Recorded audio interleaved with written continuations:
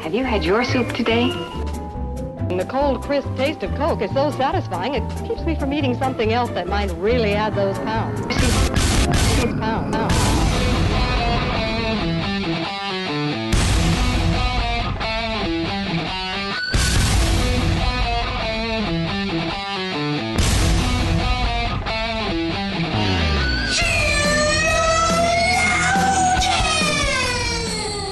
Good morning, good afternoon, good evening, wherever you are. Welcome to another episode of Sheologians.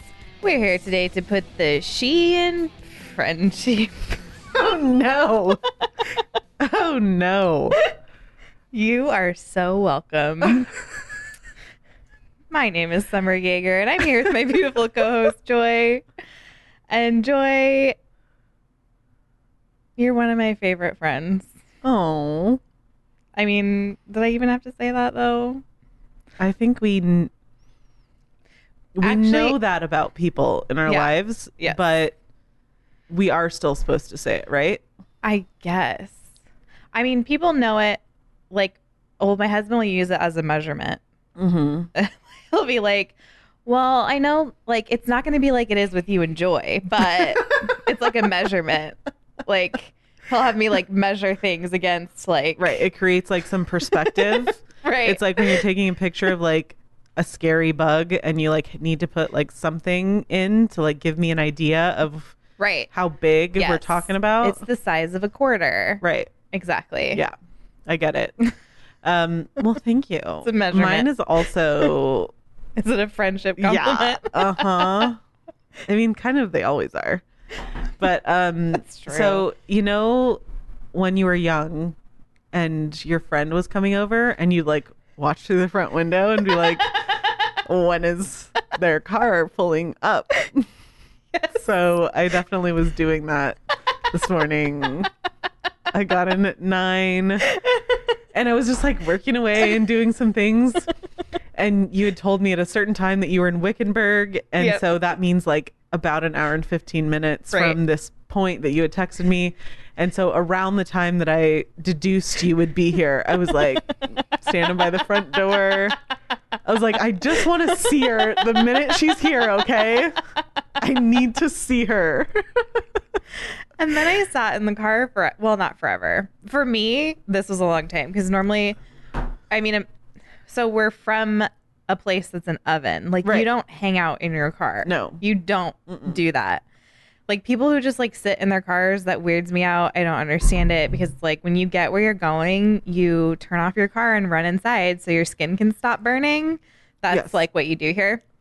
But this car, the backup camera, I had to take a picture of what it looks like when you put it in reverse because it's, like, I showed you, right? Like, Yeah. it's, like, The aerial view one. it's like the car came with a drone that like shows you an aerial view. And I was like paying attention. I noticed like the aerial view, like it matches the colors. Like it looks like a real picture. Right. I know this car doesn't come with a drone.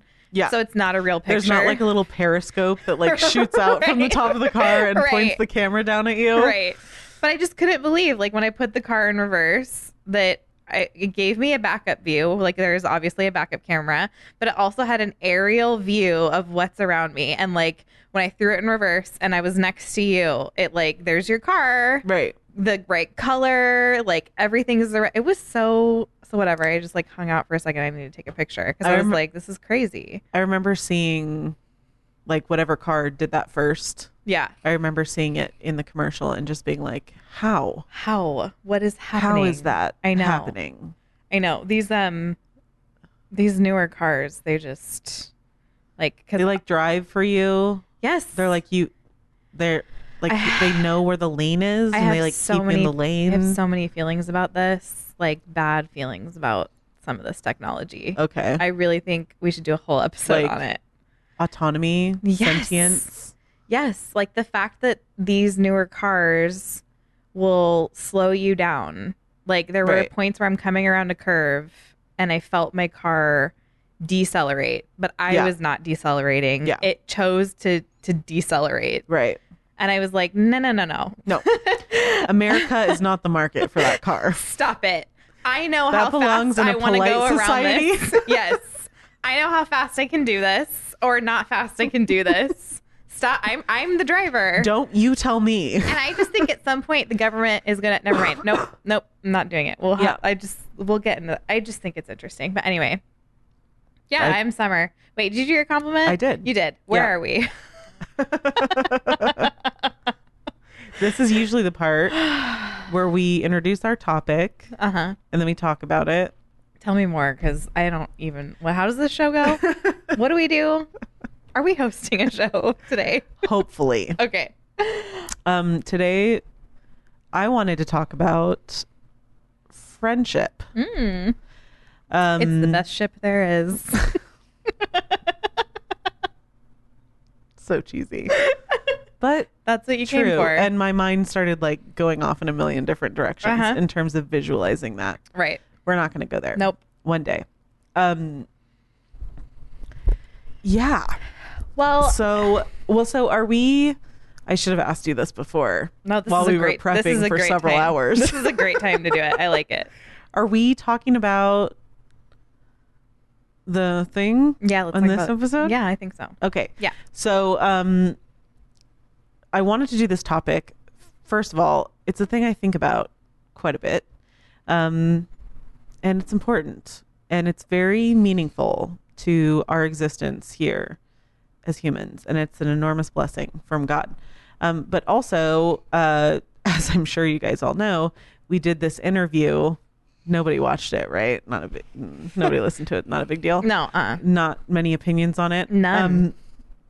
And so we, like, in that interview, we approached the topic of friendship and yes. who needs friendship in the church and What should it look like? Right. Yeah. So I think that sort of inspired the topic a little bit. Right. But I guess before we get into the meat of Yeah. that conversation, we've had some questions about the interview. We're not sorry if you're looking for us to like slam anyone right now, but we're not going to. We're just going to answer some questions that we got about the interview and maybe just have some final thoughts, and then we can talk about Yeah.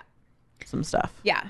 So I think I think I already told Joy, but we just had so many kind of follow-up questions after our interview with Nate Collins. A lot of people who were like, can you expand on this? Can you talk about this? I don't understand this. And I want to show Nate due respect and not just necessarily like go back and kind of This isn't the part 2 of the interview. right. Like, right. I don't want if to we like ever did a part 2, like Nate would need to be here for it. right.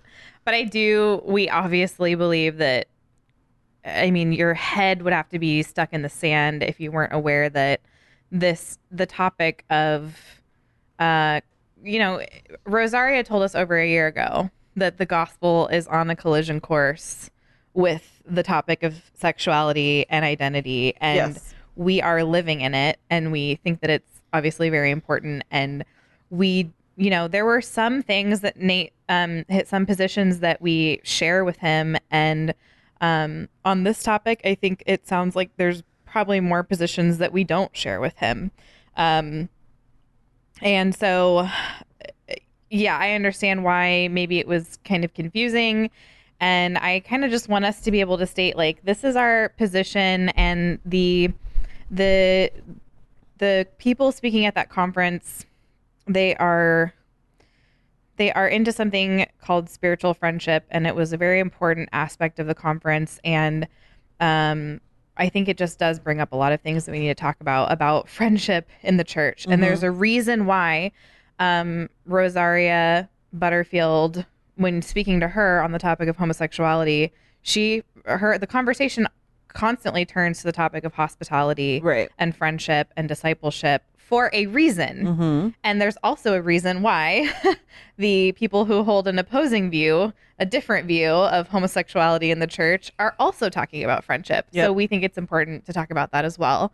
And we'll get there. But so I think that for me, when thinking about the Revoice conference, there is a social conversation going on. And I think at the bottom of this conversation is this idea of needing to make people feel welcome. And I think that's Right. a really anemic view of what the gospel is and what real spiritual friendship is and how to love people who are struggling. Yeah. Feeling welcome is not the answer. And I think that this really kind of is a temperature gauge on how much the church currently looks like the culture, because prioritizing a felt need is the idolatry of man. Right. It's very man-centered. Well, and we do it incorrectly. And I guess these conversations that we're having aren't even separate. Like the conversation about the interview and the conversation about the friendship thing, they're not really separate. I think I think we can make our desire to be cared for sinful. Yes. That can turn into idolatry. Yeah. We reject the notion that God cares for us, and or like can't meet our physical needs or our emotional needs. Yes. And so we look to other people, and of course other people are there to supplement. It's just a blessing. Right. It's like this extra thing that God gave us to feel more cared for. And often the people that God puts in our lives, they are a means of God's grace to us. Yeah. And the body, the church body, is a essential means of grace. Yes, absolutely. And we know that from scripture. Right. We know that the body is absolutely necessary. So I think it's hard to say. The point I guess that I'm trying to make is that if your ability to be in a church and be in a body is how they make you feel, you may have something wrong. That's not the only feeling that you should have when it comes to entering a group of people, when it comes to having friends. Right. We're really not supposed to be doing, we're supposed to consider others more significant than ourselves. Yeah. And we're not supposed to do anything from rivalry Right. or conceit. Right. And so and I'm not saying that there's not a time for you to say, I really need to be cared for right now because I can't do this by myself. Like we have, like all this works out in the end if you can look at scripture in its entirety. Yeah. But I do think that we have we as humans, not just certain populations of humanity, but we have this propensity to, when we view friendship, we think of it as how good of a friend is everyone to me. Right. When I think that a better perspective on it would be, I can always be a better friend. Yes. Yeah. And like I said, there's a balance between those two. But we are placing a lot of importance on how good of friends people are being to us. And it shouldn't, you just be careful is what I'm saying. Right. Right. Well, and so that's a whole other, that's a topic I want to get into. And I know you have some thoughts on that I've actually been really excited to hear. Oh, okay. Because as you guys know, we don't share notes beforehand because I just like to be excited.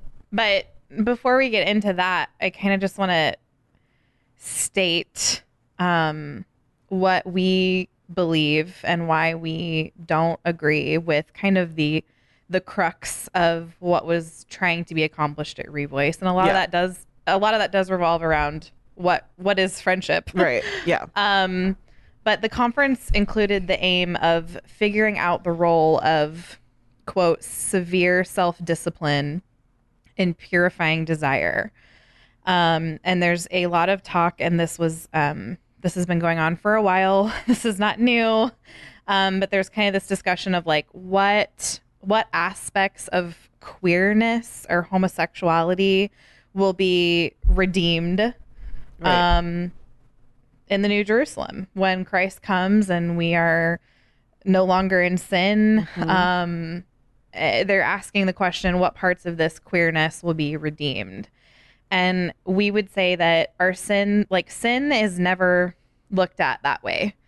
Sin is never looked at as, okay, what aspect of this can be redeemed? A murderous desire is sin, as we know from the Sermon on the Mount, and anger in your heart towards your brother condemns you just as much as the actual act will, which I think is another point at which we would disagree with his position. But I think it's important that we point out that Scripture continually points us to creation. It appeals to the created order for a model for us to follow. So there's two types of revelation.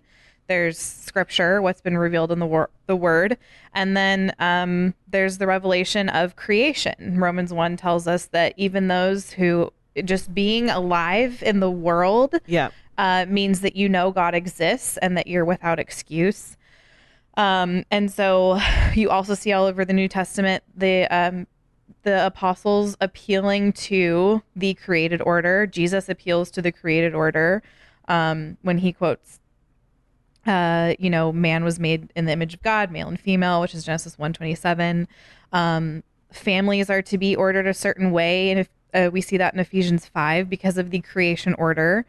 And so God doesn't just tell us homosexuality is bad and don't do it. He does say that, to be very clear. Yeah. But he also tells us why. So it's not like, here's just a bunch of things to do. We're always given... I don't like these things, don't do them. Right. We know that God is a God of order and that he had intent when he created things for those things to be that way. And so homosexuality isn't just bad because God says so. It's bad because he says so and because it goes against how he created us, because it's unnatural. He created us as sexual beings, and our sexuality it's designed to work a certain way, to orient us a certain way sexually. And it's just a part of natural law. And so God built this order into nature, and it is not possible. It is not ontologically possible that God built something disordered like a homosexual desire into nature. Right. Because when God created us, he saw that it was good. Yeah. And so I think a lot of the confusion goes back to what we are going to talk about, which is the spiritual friendship. But essentially, sorry, go ahead. Oh, no, I was just going to say, I do think, so the point for me, like, it's very closely related to what you said.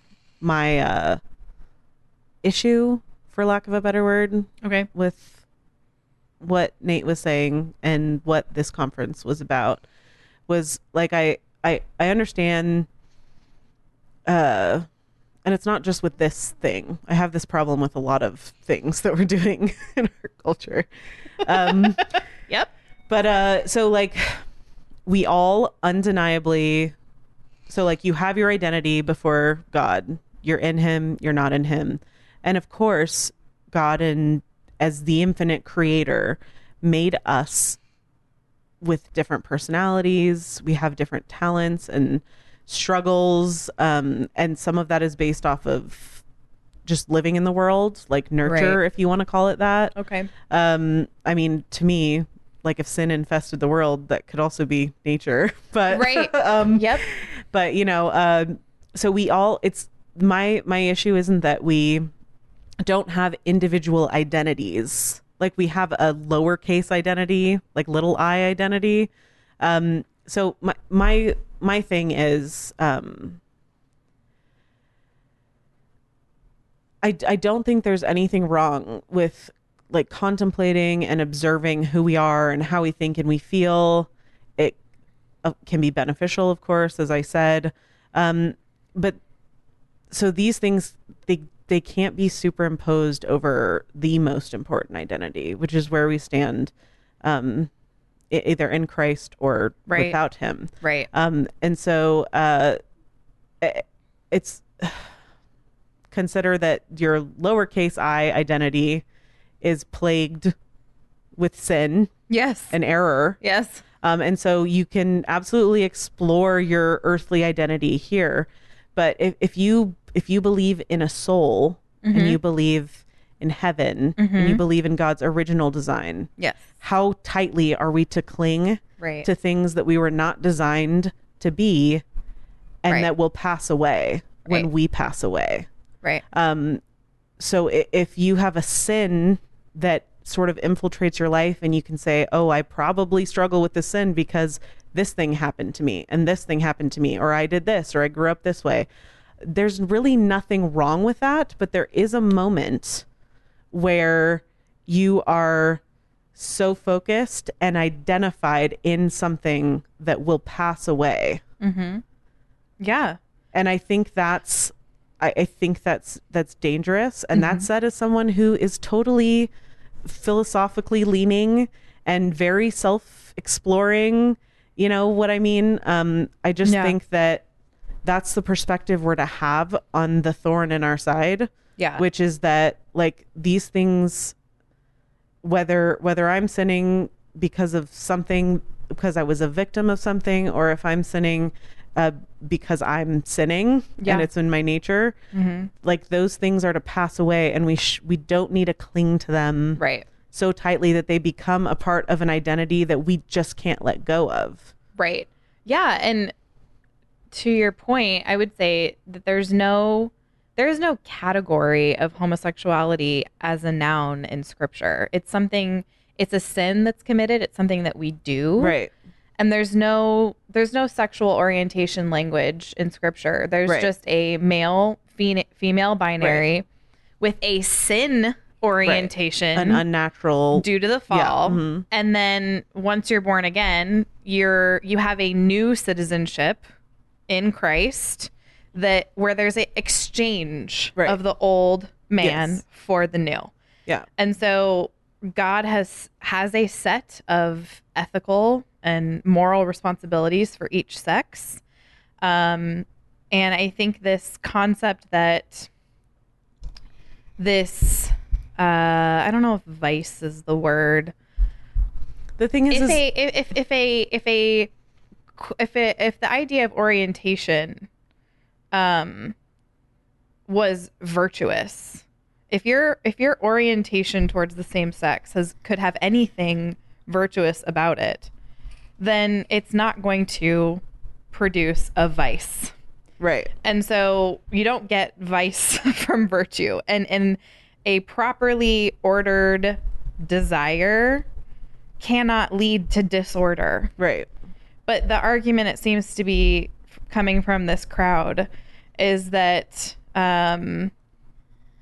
if there's any kind of vice that comes from this gay orientation that can potentially be virtuous, then it would be accidental. But that's not the case, because virtue doesn't lead to vice, and something that's disordered can't be. If something's disordered and it becomes ordered, it's no longer disordered. Right. Like, it ceases to be. Right. So if a habit is good, if an orientation is good, then there should be no sinful distortion possible by it. Does that make sense? Yes. And so it just seems like there's this encouragement to we're told to flee sexual immorality, not figure out how to make it ordered or make it good. And temptation is not your friend. Yeah. We're not supposed to make an identity with a pattern of temptation. And a sexual temptation can obviously very quickly become an identity of an indwelling sin. And Rosaria talks about it in terms of, like, it's kind of, trying to, like, be comfortable with this temptation or make this disordered thing ordered. Is like adopting a pet tiger and taking it into your home and then wondering 3 months later why it scratched your eyeball out. Right. Yeah. Well, because that's what tigers do. Yeah. And homosexuality is a sin that should be mortified. Yeah. It's not a behavior that should be modified. Right. Well, and that's the thing, is we're like, how are you struggling with this? Because we agree on the point that this is something you would struggle mightily with. Right. It's not the type of thing that is just gonna go away or it gets better once you're attracted to a female. It's not like you become a Christian and, like, snap. Right. Like, now you are fully sanctified. Right. That's not how it works. Right. Sanctification is a process, but you have to be willing to do the work. Right. And the work doesn't involve keeping the pet tiger. Right. And you were still identified at that moment as in Christ, not by your struggle. Right. So here's where, and I guess maybe you want to stay here, but I was going to say, to me, the issue, so the struggle that we see with people who once identified as homosexual is that they feel as though if they're open about their struggles, they will be treated differently or not treated well. That's a problem. Yeah. And so that's what leads us to friendship. So we're talking about how do we solve this problem of people who have had labeled themselves as same-sex attracted. How do we make them feel welcome in a church? How do you show them love? They are your neighbor. Right. How do you love them? Right. Well, So- and to be clear, we're not tackling this topic today, Right. but I think it's important in the conversation we're going to have about friendship and Right. loving this group. Exactly. That it's important that we don't hear like, oh, well, it's difficult because they were afraid, and then create a theology out of that. Right. The The solution to this already exists. Right. That's why we're talking about friendship. I'm not saying that our conversation we're having about friendship is going to solve all the issues in this area. Right. But Right. in scripture, Right. it already exists. Right. Hospitality, legitimate pictures of stories of friendship. Right. It already exists. We don't need to create a program Right. that allows straight people, air quotes, in churches to be more accepting and loving towards homosexuals. Right. That We should be treating people in our churches who are our brothers and sisters as our brothers and sisters, whatever they have going on. And they should be welcome in our homes, whatever Right. they have going on within safe boundaries. right. And I think that I just want to make it clear that we're not saying, oh, this is difficult for people to talk about because they're afraid. Therefore, let's go off and build this other theology so Yeah. that fear is removed. There's no sin Anytime- that we tackle that way. Right. Anytime that you are in sin and you are going to confess it to someone, it's probably a little scary, no Yes. matter what the Yes. sin is. You know Yes. what I mean? Like, it's like no one enjoys No. admitting what a horrible sinner and wretch they are. Yeah. But we, at the same time, we have a responsibility to confess our sins anyways. And we have a responsibility to love each other in such a way that we are in the habit of confessing those sins. And that's hard. Yeah. It is. It's hard work, but it's worth it. It's Yeah. good work. It's like the work we should be doing. Yes. It's the work that we should be willing to sweat for. Yes. So anyway, let's talk Absolutely. about friendship. Yes. I think I've said everything I really Yeah, want that to was say good. about that for this moment. Well, and that, I mean, I guess as the last statement, like that, if I could go back and do the interview again, I might change some of my questions, but Ooh. I wouldn't want it to go any differently than it did. No, no. And I don't see anyone in this group particular of the spiritual friendship and stuff really doing like any kind of debate anytime soon. Yeah. But I do hope that I hope there's more conversation because the conference just ended. It happened, and now we need to deal with it. Yeah. And how are we going to move forward? And how are we going to have this conversation? And I think that people need to stand up and say this is not biblical. Right. And I think that there are brothers and sisters who are probably very swayed and caught up in this movement that need to hear the truth and hear the gospel clearly spoken into their lives because I think this could be potentially, I think it's very damaging to our brothers and sisters who struggle with this sin to kind of embrace it with arms wide open and try to find a way to instead of mortify it, to modify it. Right. And they need to hear the truth. Yeah. The solution to the problem that's being presented is not extra biblical. We've already been given the solution to it, which would be hospitality, love for neighbor, friendship. Yes. So, I mean, it's the same way that we love anybody in the church who's single. Right. You know what I mean? Like, right. That's why Rosaria talks so much about hospitality, because it is something that Christians are supposed to be doing. She encourages us to think of our homes as hospitals to use to the glory of God, not a physical, actual hospital, but you know what I'm saying? Yeah, like, please don't do that. A hospital, like a hospital for souls. And so I think a lot of the conversation around homosexuality is, okay, well, now I can't get married, which again, I don't agree with. I don't think that's the right answer. I think that we also don't think the answer is just get married. Right. Right. But the answer is that we should be bearing one another's burdens, and you can't do that if you are not active and serving and with the body. Yeah. Well, and bearing one another's burdens does not mean an immediate healing of your feelings. Right. It doesn't mean an immediate sanctification in a certain area. Right. And so I guess to start out the friendship thing, little friendship conversation,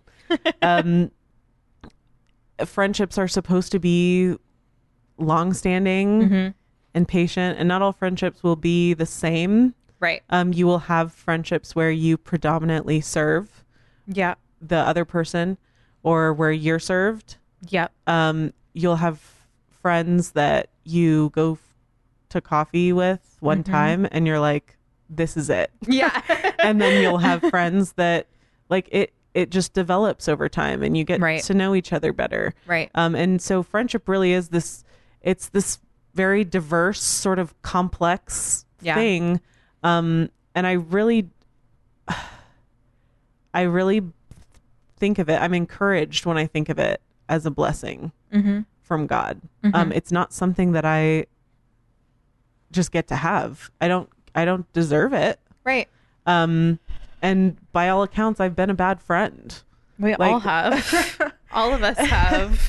But so I guess mainly I just wanted to take a moment to just look at what a thing of beauty it is. And we're not supposed to taint it with rivalry or conceit. Right. We're not supposed to do that. And we're supposed to count people as more significant than ourselves. Yeah. I just clicked off my notes. Why did I do that? When you brought up this topic, I wanted to see where all the one another's were in the New Testament. And I think there's 59. Okay. Or 47.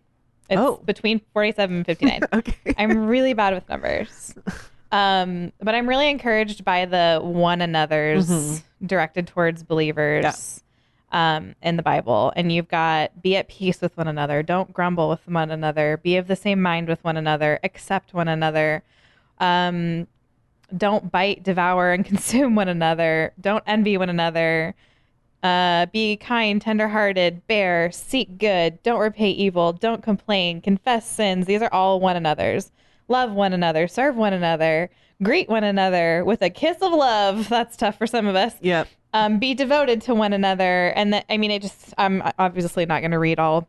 Well, in a lot of the New Testament, there is just an exhortation to believers from another believer who a lot of times trained these communities up and we're teaching them and discipling those groups of people. And it is amazing how much friendship is exhorted. Yes. Be friends with one another. Yeah. It will be so much better if you have friends.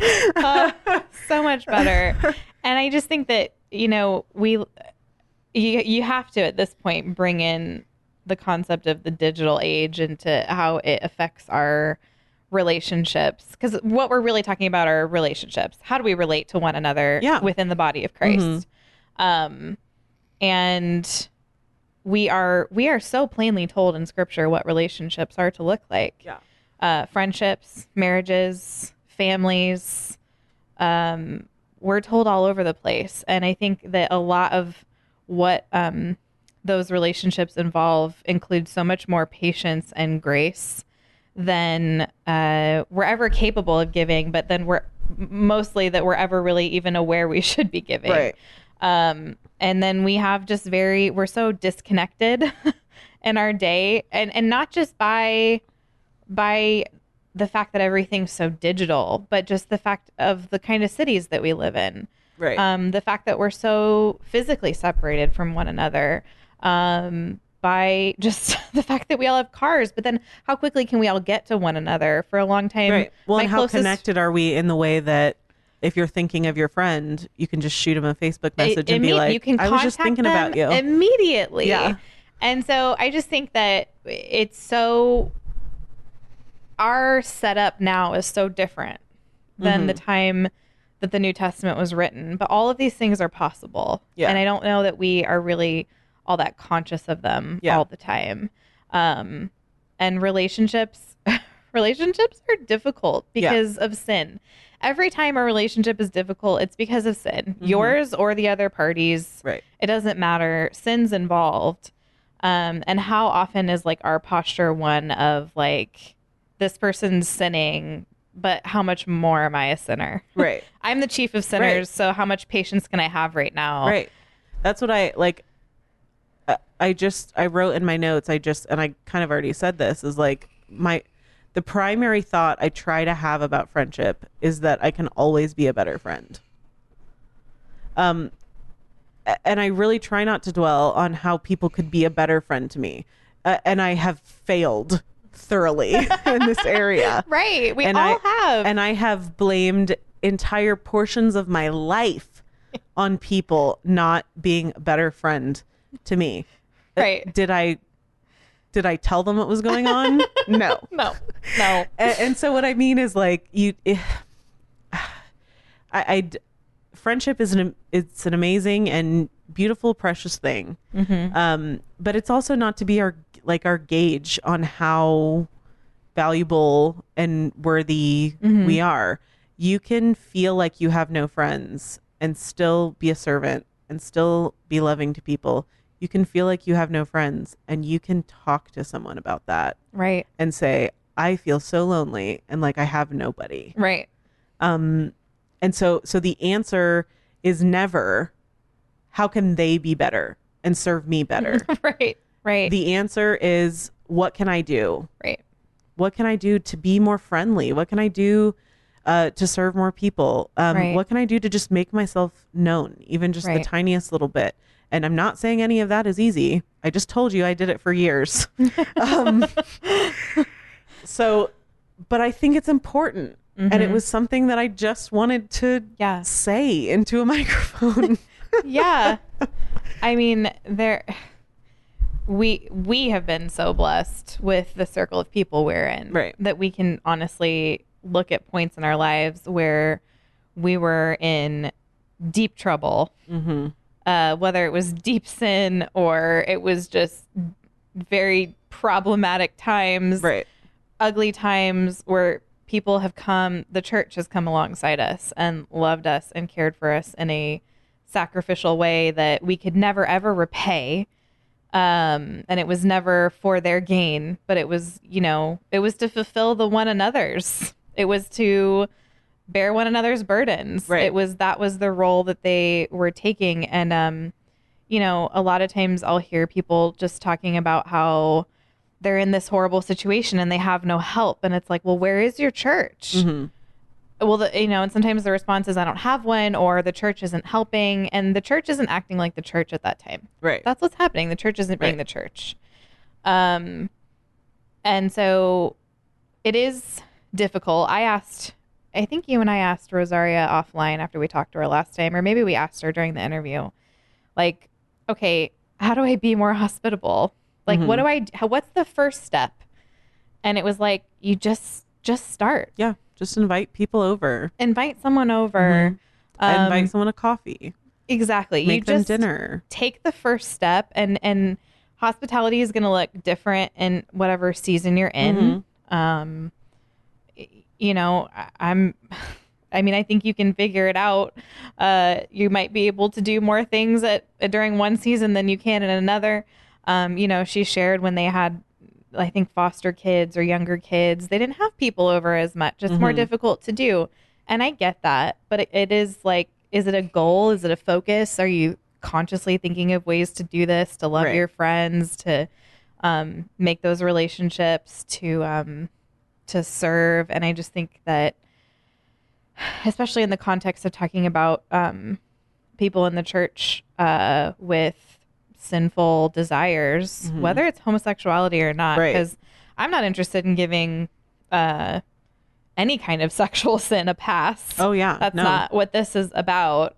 But when we're talking specifically about that conversation, like, kind of the question is like, okay, I'm gay, I have to be celibate. What now? Well, how do we change that conversation to, you are not defined by your sinful desires, and you are not alone. Yeah. You are my brother. You are my sister. You are not alone. You are welcome here.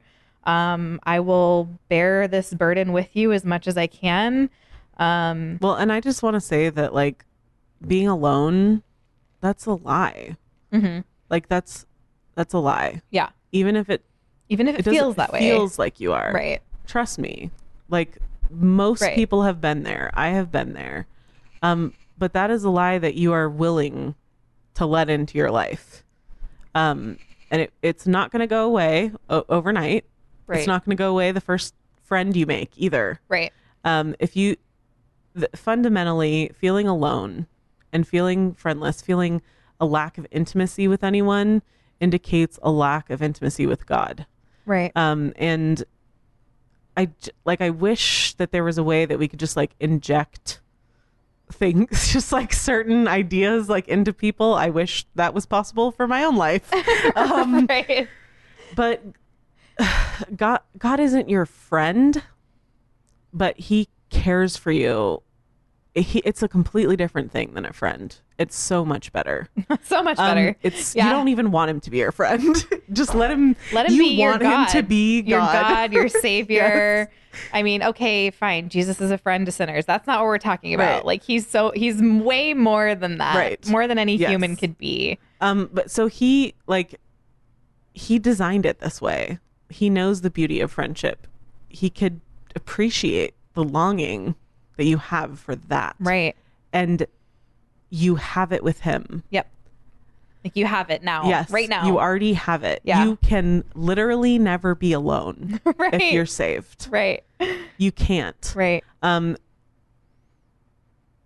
So, I mean, take comfort in that. Yes. And God really does. Yeah. Like, here's the truth. So if the lie is I'm alone, the truth is that no, you're not.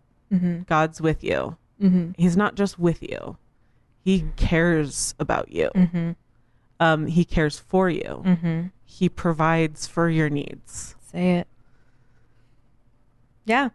He's not your friend, but if you're looking for a friend, that's even better. So you've got the best thing you could ask for. You have the Savior. Right. And by serving people, so if everyone considered other people as more significant, then everyone's needs get cared for. Yes. And so sometimes when you find yourself just looking inward so much, the best thing to do is to stop looking inward. Look upward. Look out into the world of people that a lot of them probably feel the same way as you. Yeah. That's it. That's all I have. Me too. Okay. Let's see. What do we need to tell them? Oh, we have a Patreon video, a new one this week. So if you support us on Patreon, go check that out. I don't actually know what day it'll be posted. Maybe it's already posted. I don't even know. Just watch our Facebook page and I'll for sure let you know. Right. And if you want to see that, then you can go to patreon.com/sheologians for $6 a month. You can help us keep putting out content, partner with us. and get Patreon only content. And yay.